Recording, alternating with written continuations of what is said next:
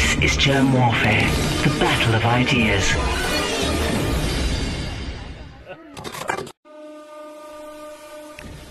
My name is Germ.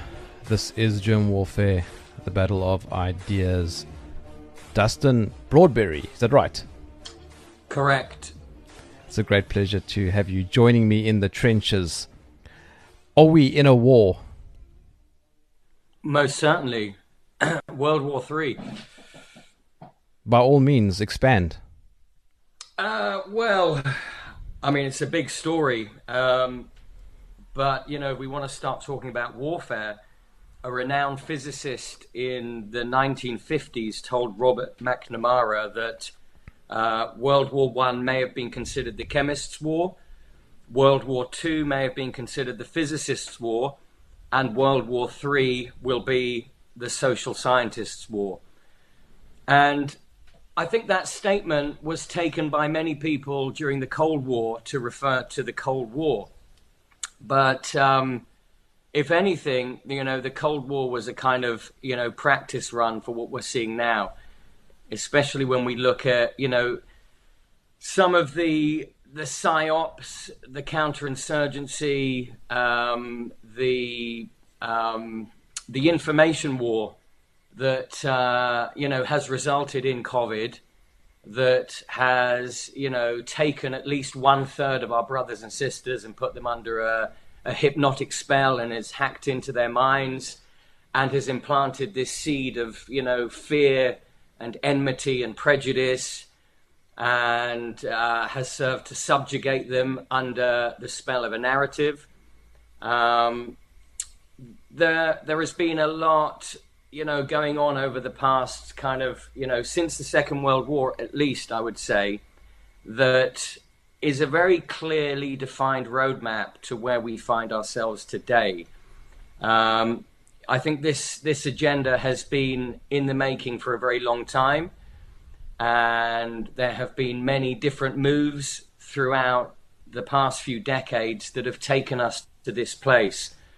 A large part of that, I would say, is the digital surveillance architecture, and the internet, social media has played a really crucial role in where we arrive at today, in both, you know, controlling the narrative, in being the weapon of that information war, but also in bringing about a number of principles of social psychology to control us, okay, to basically take away our ability to think for ourselves, to be rational actors, to have personal agency, to make our own decisions, to be responsible for our own immune systems.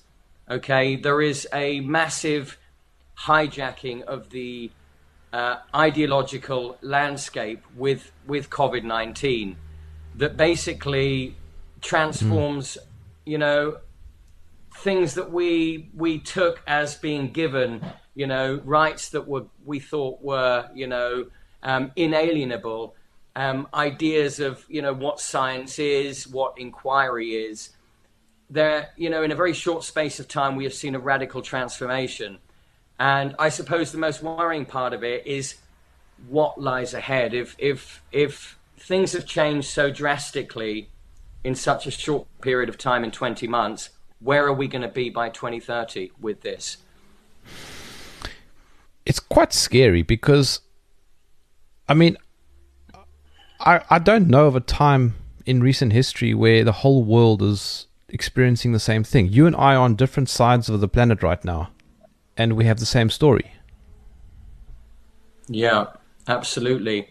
And I think throughout history, you know, if we look to World War II and the Allies fighting, you know, the axis of evil, there was always a very clearly defined enemy and a very clearly defined hero, okay? And there was a polarization in terms of, you know, there's the good guys fighting the bad guys. What we're seeing with the COVID-19 narrative is almost like the bringing about of a one world ideology. this is the wet dream of any despot, dictator, Stalin, Lenin, Mao Zedong. These guys would just, marvel at the scale of this operation.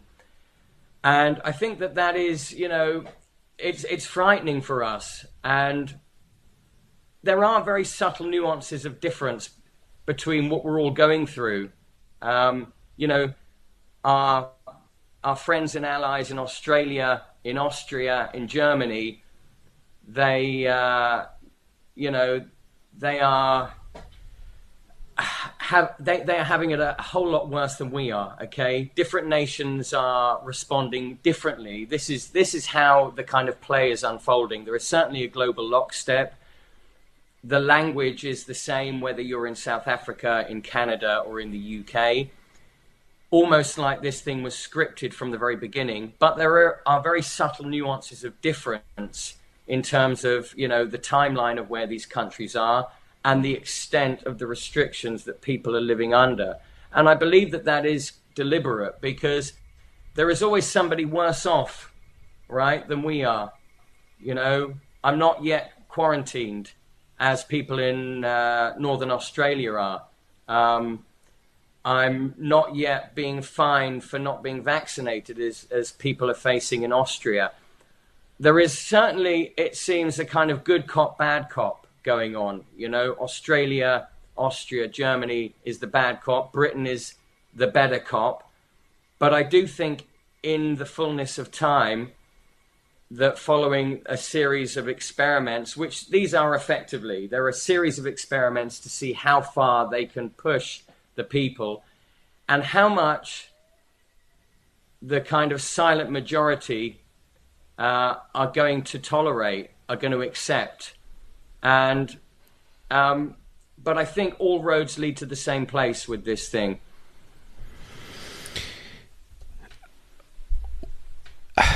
Was Rome built in a day?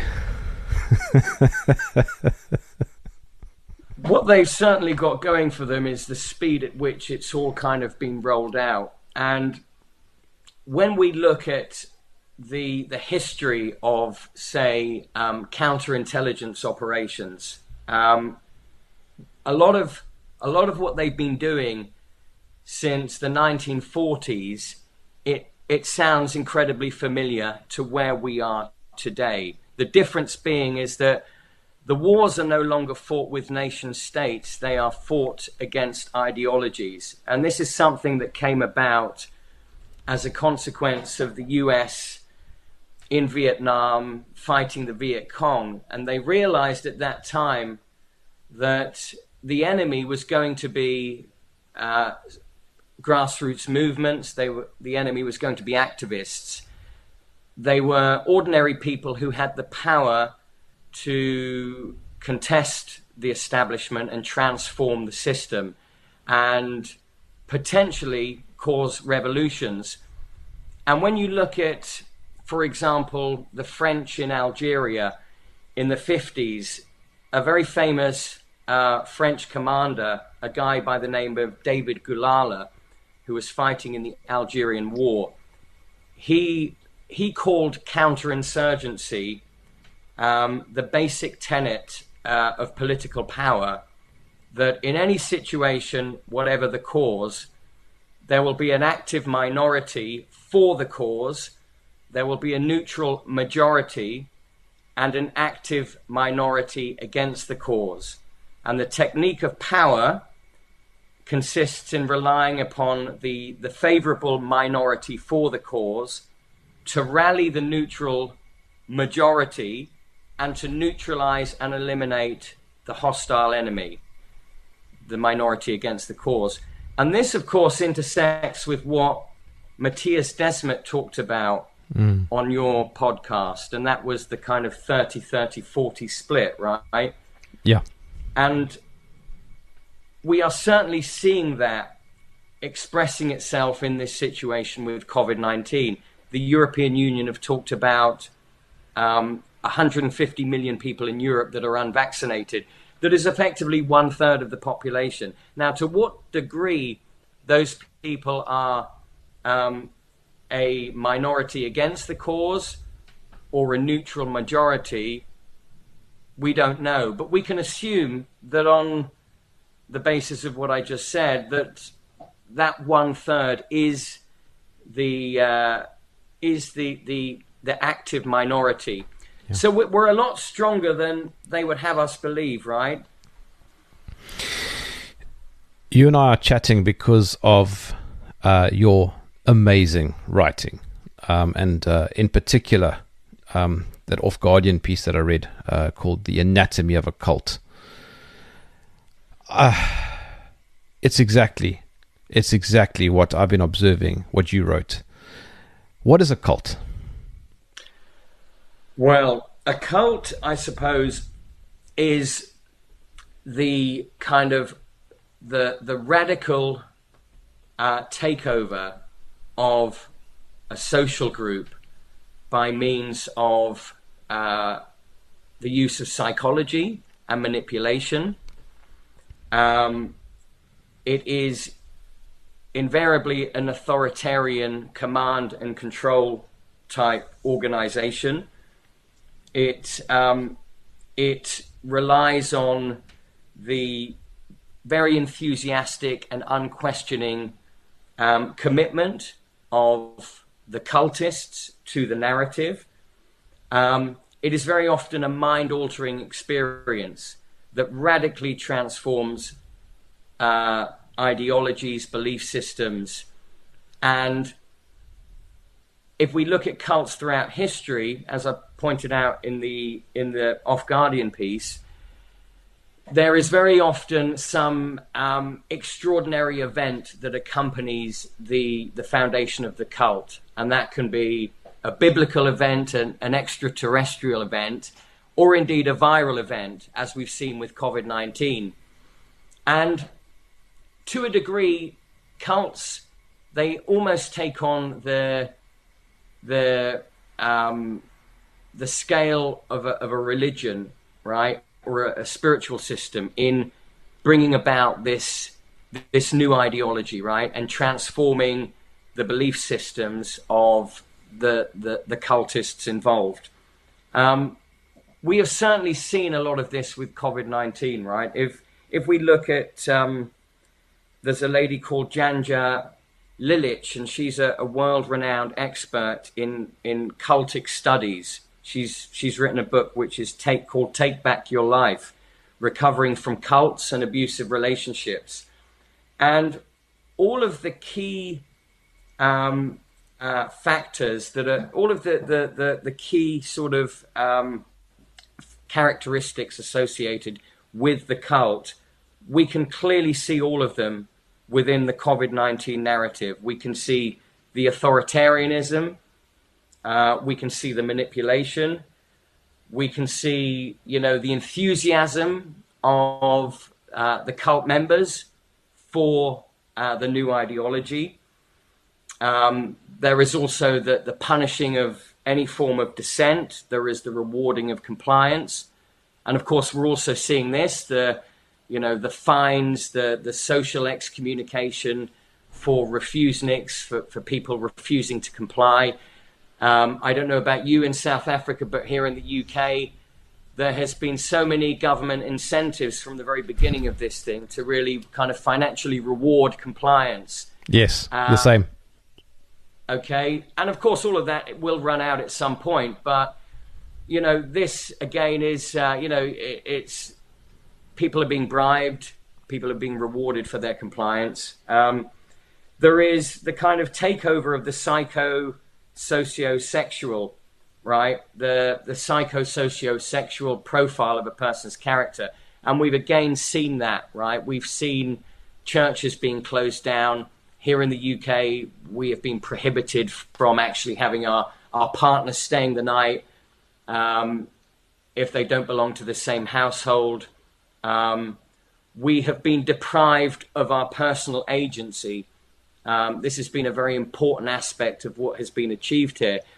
But certainly within the COVID narrative, we have gone an extraordinary distance from any resemblance to a healthy society that we may have been, pre-COVID, and people have eagerly embraced that. They have very readily onboarded to that ideology, and I think there's been a lot of social psychology at play that has created this situation. How far back do cults go, and do they maintain the same characteristics? It's very difficult to that's a tricky one, because you could say that, for example, Christianity is a cult, okay? That anything that involves this incredibly convoluted narrative that promises protection or redemption, that seeks to subjugate a person's consciousness. The research that I've personally done on cults, it looks at cults of the last, say, 100 years or so, especially in the US, cults like the Heaven's Gate cult. And Jim Jones as well. Jim Jones absolutely was another one. And it's quite incredible how quickly people they gave up everything that they had previously held to be an important value system. And as I covered in the article, there are stories of ritualistic mass suicides that have taken place within these cult settings. Cult members have murdered their own children, okay? And I think that there is certainly a propensity amongst people to be controlled by, psychology and by powerful characters. And we've kind of seen that throughout history. I mean, you could say that, the Soviet takeover, the Bolshevik takeover, the cult of personality around, Stalin and Lenin, that these were this was a cult takeover in the former Soviet Union. How does the idea of a cult tie into the new normal, aka the Great Reset? Well, I think it is creating a almost kind of like apotheosis around COVID-19, right? That it's almost like a new religion. This is like the second coming of Christ. You only have to go and sit outside a coffee shop to hear people talking about the narrative. People have been they've had their neural circuitry hijacked by this narrative, right? We're living through an information war that is using very sophisticated architecture and apparatus to compound a particular narrative, okay? And I would say that COVID is very transformative, right? This whole notion of, this public health emergency that isn't, basically, the fear, the extremes to which people are going to in reverence, okay, of protecting themselves, of protecting others. What we've basically seen with COVID is the complete and utter subjugation of culture and value systems with a fear-based narrative. And, this is not the first time that we've seen this.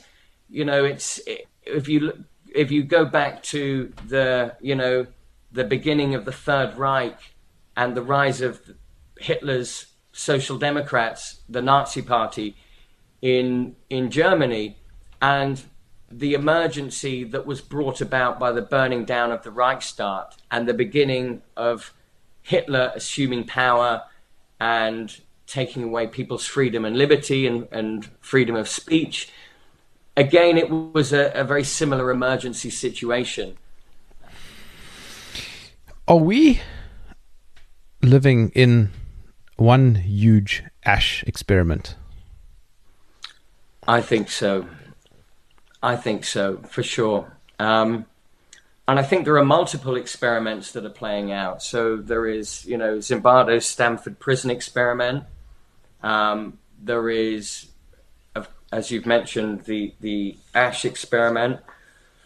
And humans are sort of hardwired with this kind of evolutionary trait that is kind of naturally cooperative. We are naturally cooperative. We are looking to find common ground with our group, right? We do not exist in a vacuum. And I think that the narrative that is played out with COVID has been very clever in convincing people that there is a majority that want to see a particular amount of compliance and conformity, right? This is where really, I would say that if you were to compare the Asch experiment to our current predicament, in the same way that Solomon Asch manipulated that experiment by putting his own confederates into the experiment to influence the subject, then what we're seeing through COVID is the narrative being manipulated by the instruments of mass communication. Mainstream media, social media, of course, plays an important role. And that is convincing people that there is a certain expectation out there, that they are expected to comply because everybody else is complying. I don't think people are necessarily complying because they think it's the right thing to do. I don't think there really is a moral decision that these people are following. I think they're doing so because of they want to conform. So they're doing it because of groupthink. They're doing it because of groupthink, absolutely. But they're doing it because they're doing it from obedience, okay? It's like they don't want to stand out. They don't want to be, to be considered be doing anything that is going to go against the grain, that is going to make them conspicuous. I mean, we have only very recently had masks reintroduced to the UK. And we went from a culture of kind of 80% mask etiquette to, I would say, maybe 20%, depending on where you are. In London, there is a lot more diversity. There are more refuseniks here in London. You go out to the countryside, and then there is more obedience. There is more conservatism. People are more inclined to follow the rules. But it was incredible to see that overnight, people had gone from not wearing masks to 90% compliance in shops and supermarkets. Nobody is really questioning what they're doing. And there was a couple of very important, I think what the whole Asch experiment kind of shows us is it shows us that there is a battle between free will on the one hand and our need to conform on the other hand. And there were some studies done that kind of took Asch's work to the next level. That like one of them is called Voers and Schooler from 2008, and what it found was that participants who were induced to believe that they did not have free will were more likely than others to show to show an inclination towards sociopathic behavior, right? So they were less inclined to be honest, they were more inclined to cheat, they were more inclined to steal, okay? And then there's other research that showed that a disbelief in free will is associated with more aggression, that is associated with less compassion. And I think this whole narrative sort of plays to disempowering us from having personal agency, from being in control, okay? We go from a place where we are responsible for our health to a place where the government is responsible for our health. People have been weaponized, you know. Our immune systems, according to the narrative, are no longer ours, right? That according to, you know, the groundwork that has been created with, you know, the booster shots, it's almost like we will be renting our immune system every 3 months from the government. Outsourcing. Yeah. Outsourcing, yeah. So, you know, all of this seeks to disempower us. I think people have been weaponized, this notion of asymptomatic transmission. You are no longer innocent until proven guilty. Freedom is, you know, the exception rather than the rule. So there has been a significant transformation of, you know, value systems that once bound us as a healthy society. And I think it's very dangerous where all of this is going. And while you were speaking now, I couldn't help but imagine a real disaster. Let's say, I don't know, a tsunami, like that one that happened. Where was it? Was it in Indonesia? Wherever it was, I forget now. It's not as though they needed to put up billboards to say there is a disaster happening and then go into the airports and see there's a disaster happening. In a real disaster, it should be self-evident. You shouldn't require a multi-billion-dollar marketing campaign. Does that add to the groupthink? Absolutely. I mean, the 2003 Indonesian tsunami for sure. I mean, we were warned here in the UK by Boris Johnson in his first, you know, lockdown speech around March 2020 that we would all know somebody, we would all have family members who would die from COVID-19, right? And we would lose many people. We would lose many friends, many family members. And that really played to our fears, you know. A lot of people who later came out in opposition against the lockdown, against government, you know, interventions, they were taken by that. They were, you know, that really played to a very large majority of you know, British people. I would say 80 or 90% of people were genuinely scared and genuinely, you know, followed the rules and complied. I think there was a very small percentage of us that kind of called that out from the very beginning, called that play out from the get-go, right? What later happened is people completely forgot about that, right? About the severity of the disease. And of course, we did not have friends and family members, you know, dropping like flies. The people that I heard about that actually died, they were dying anyway. They were in their 70s or 80s, and they were, you know, they were compromised. They had comorbidities. And though we locked down on the premise, you know, of the level of emergency, we never revisited that as we've continued with the narrative. So, for example, yes, there were significant spikes in deaths here, you know, compared to this, you know, 5-year baseline of excess deaths in the spring of 2020. 2021 has been an average year for us here in the UK as far as excess deaths go, right? So we've never gone back to those original reasons why we locked down. Nobody within, you know, the commentariat, the mainstream media has really questioned where are the bodies piling up. And yes, that the entire narrative has relied on, you know, these instruments of mass communication. You know, COVID has largely been a sort of a marketing campaign, right, rather than a real world event. Another thing you've mentioned is the banality of evil. Such a great term. What do you mean by that?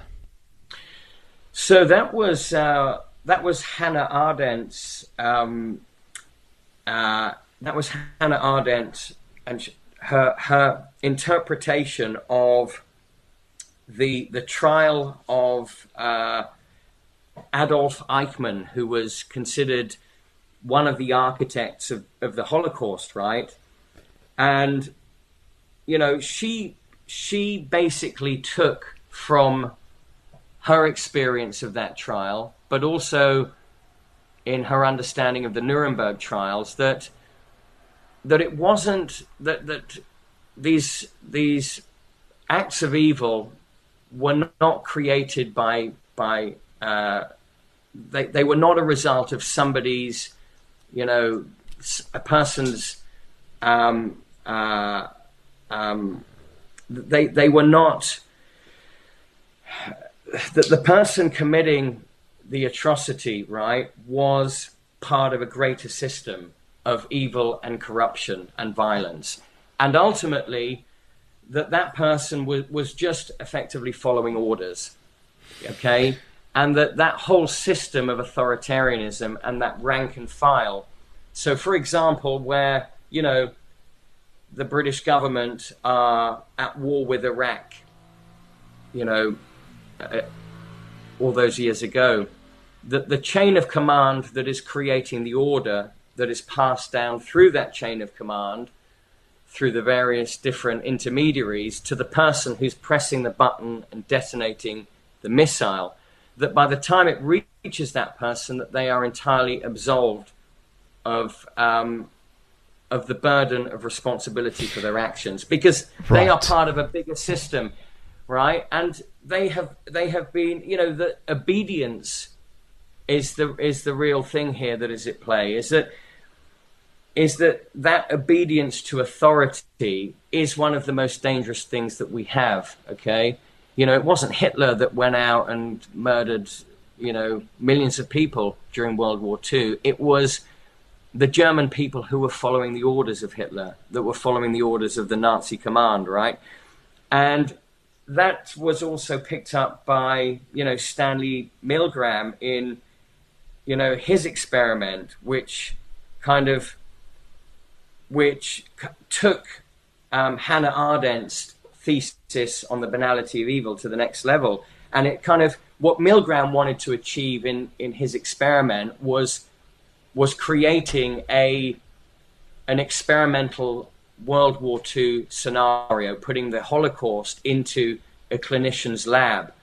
And within his experiment, you've got, you know, very authoritative figures giving orders for the subjects of that experiment to administer what later became lethal electric shocks. And, you know, he found that, yes, he basically corroborated everything that Hannah Arendt had talked about in The Banality of Evil. I think a current example of that would be, say, the police beating up anti-lockdown protesters, saying, you know, we're just doing our job. Absolutely. Yeah. And they are, and they're hiding behind their uniform and the new rules of engagement. And what they have forgotten is everything else that we previously understood about, you know, law and order and the nature of what a crime is and what the nature of policing is, right? All of that is out the window, isn't it? And then again, groupthink comes into play, because if one police officer decides to break rank, he gets basically cast aside. You know, he's the apostate. Yeah. And of course, these guys in the police force, you know, it's more than just a job for them. It's a way of life. You know, when they socialize with other cops. When they go to christenings or weddings or barbecues, it is within the company of their, you know, of their police fraternity. So they have a lot of vested interest there. It's not just a job and it's not just a paycheck. It's everything to them. It is their way of life. And unfortunately, you know, you see, the system kind of operates that we've always had a situation where, you know, a small group of elites are basically a small group are dominating a larger group, right? And throughout history, they've kind of done that through, violence and coercion. They've done that through kind of religion, ideology, spiritual systems, such as Christianity and the whole sort of guilt, shame aspects, or the kind of reward, the punishment aspects of Christianity. There are kind of two ways in which the system, authoritarianism, controls. One is overt, the other is covert. In an overt system, they kind of rule by violence and coercion. In an overt system, they rule by subtle nuances of control.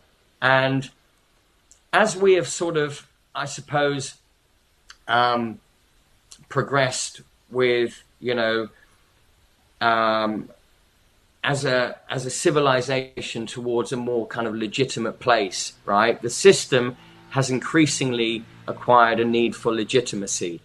So, they rule by this sort of, taking our freedom in exchange for security is one example of that. And of course, what they have today, what they never had before, is that they have us kind of under the spell of digital technology, right? At no point in history has the system been so close to the human experience. You go back a few decades, and sure, we may have driven one of their cars or filled up our tank with their petrol or eaten one of their products. Nowadays, we're reliant upon their products and services to communicate, to express ourselves, increasingly to socialize.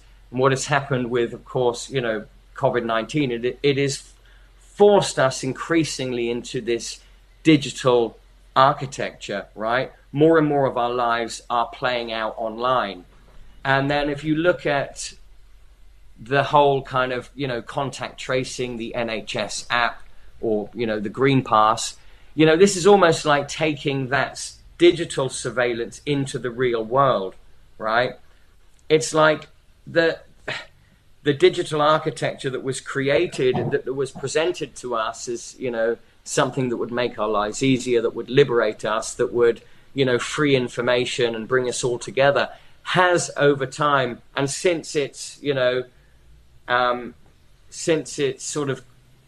since the very beginning, it has been paving the way for this surveillance state. And we didn't know. We were, none the wiser. We should have known what was happening, really.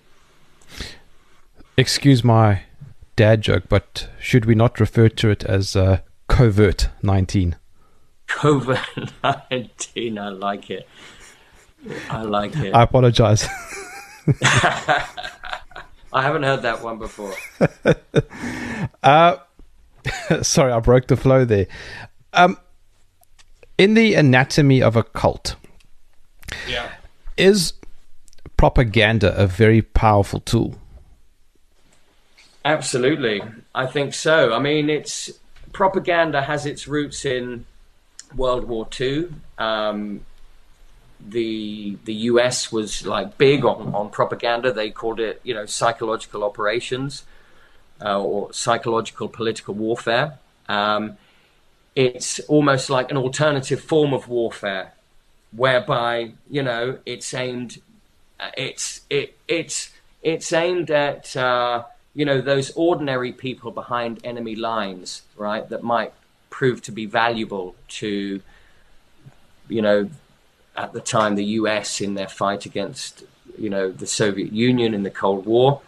By 1942 in the US, the biggest employer of social psychologists became the US government, right? That was the extent to which they were using, social psychology and social research, the extent to which it had become militarized, right, by the war machine and by intelligence agencies. And you had during World War II the Office of the Chief of Psychological Warfare, OCPW. Later you had an organization called SORO, which was a Special Operations Research Office.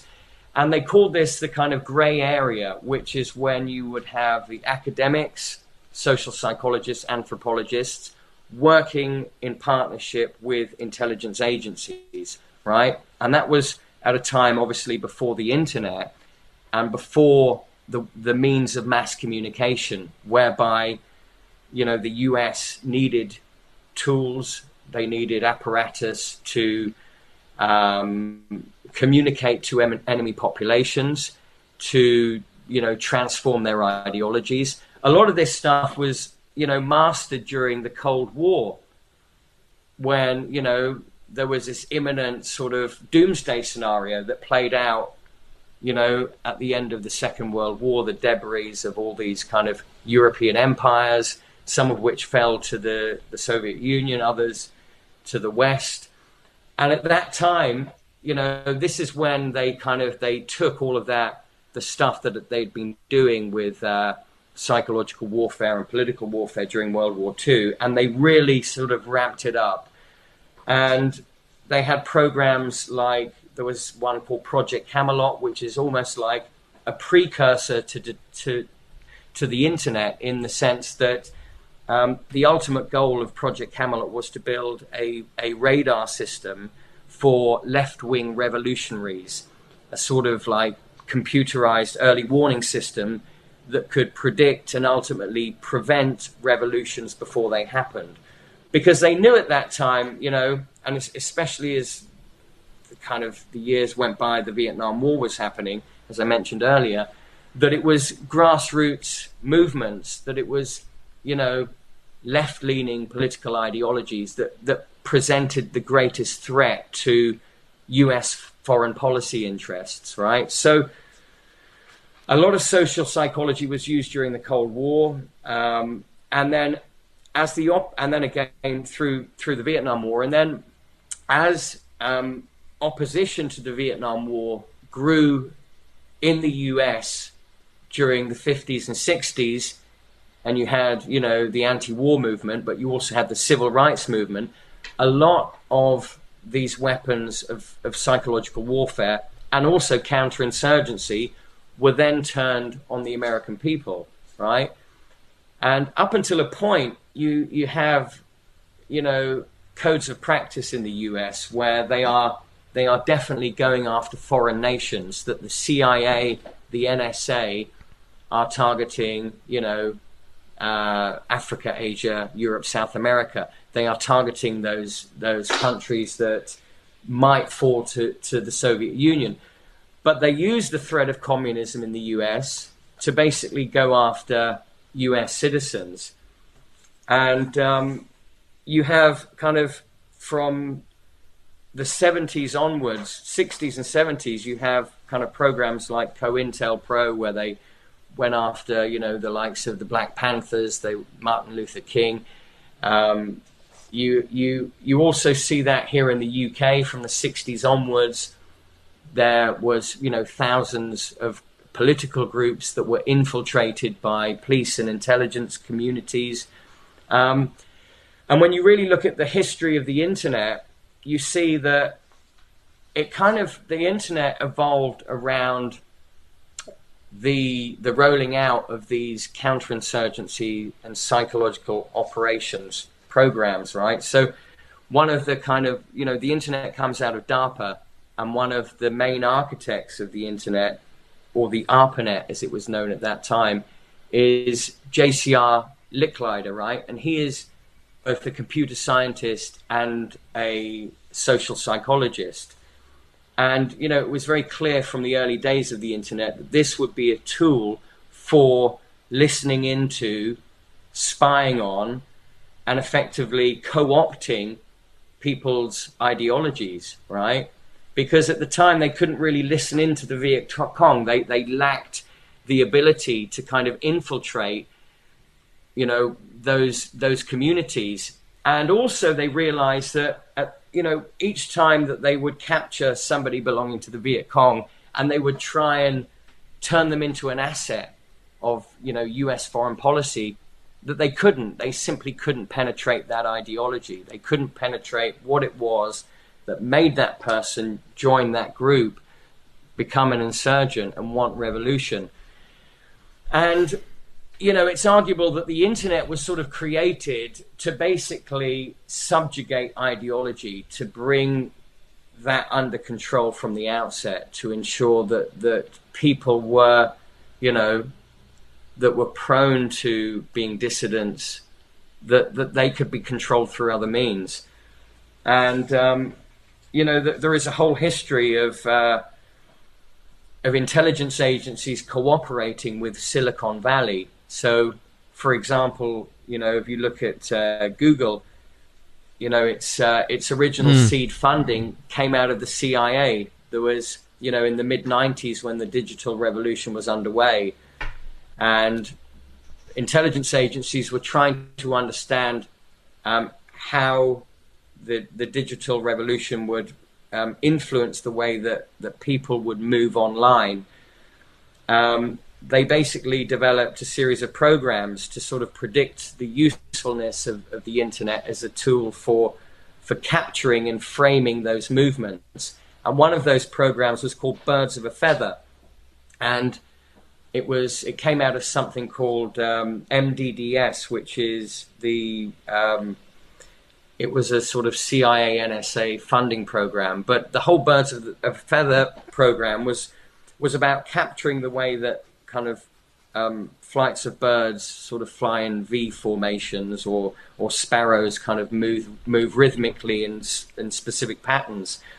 So they held loads of briefings with kind of university departments, and in, I think it was 1995 in San Jose, they basically met with Larry Page and Sergey Brin, and the seed funding that was used to set Google up came out of the MDDS program, which was Massive Digital Data Systems.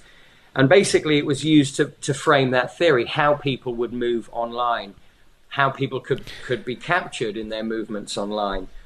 And, you know, at that time, Sergey Brin and Larry Page were building, you know, their library, their indexing system, using the internet as its backbone.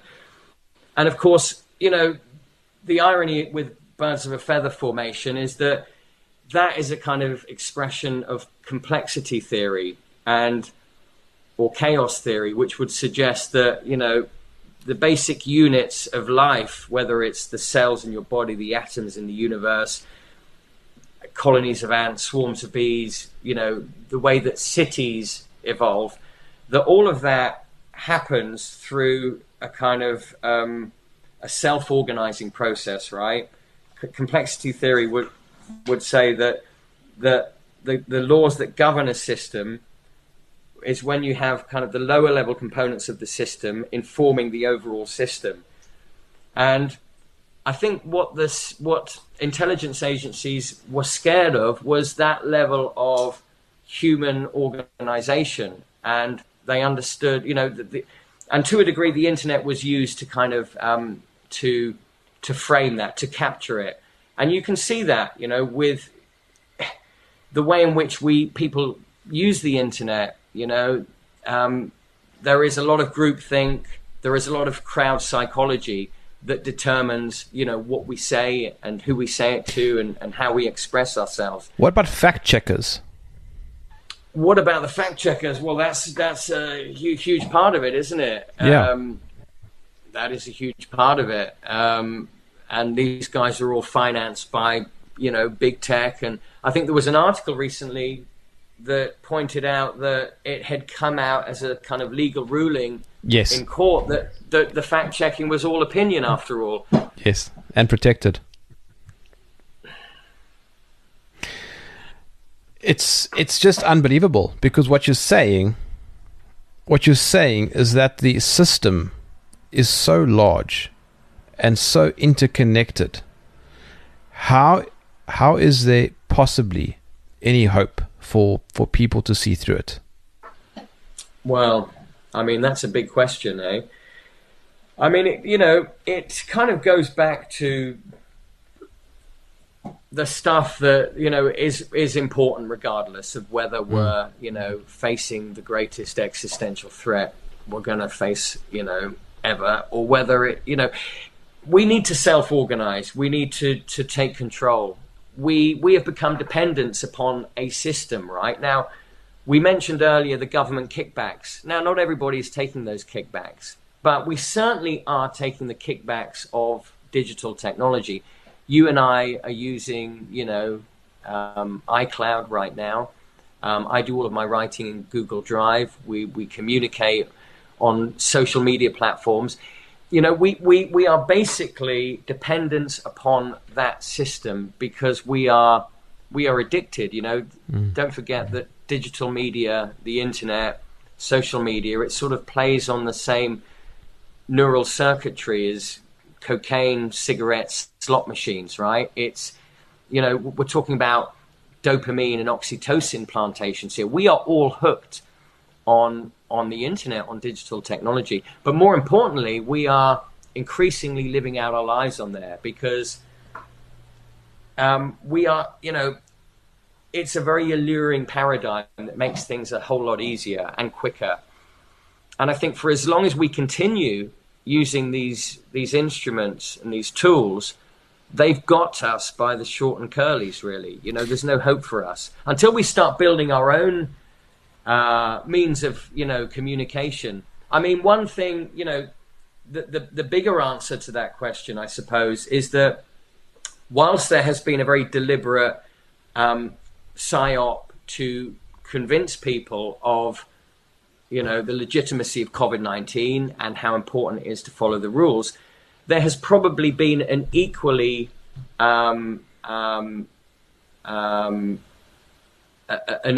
sort of sophisticated attempt to polarize the opposition, to put us all into various different camps, right? Whether it's, you know, it's the putting out of disinformation or, you know, playing different people against each other, different groups against each other. I think it's very important that the opposition gets organized. There are enough, you know, very smart and legitimate voices from, you know, science, medicine, academia, law, that lend a lot of legitimacy to the opposition cause.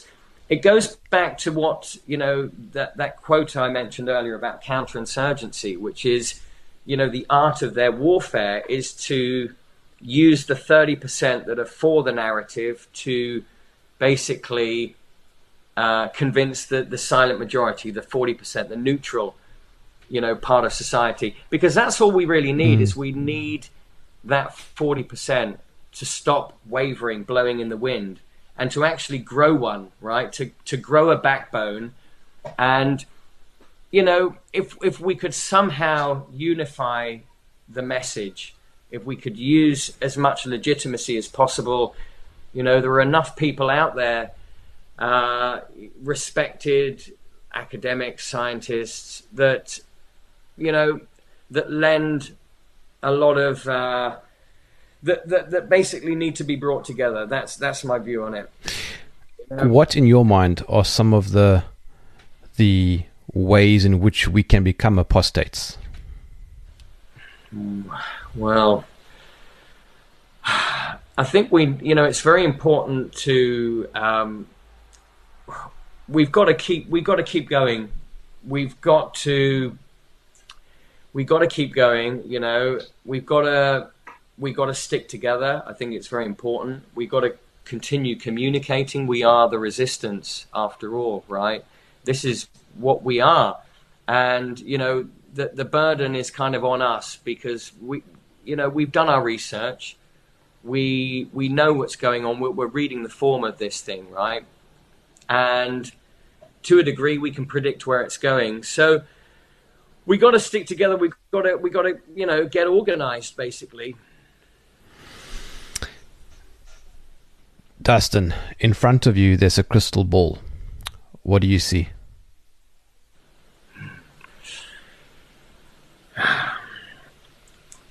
Well, I'll wait.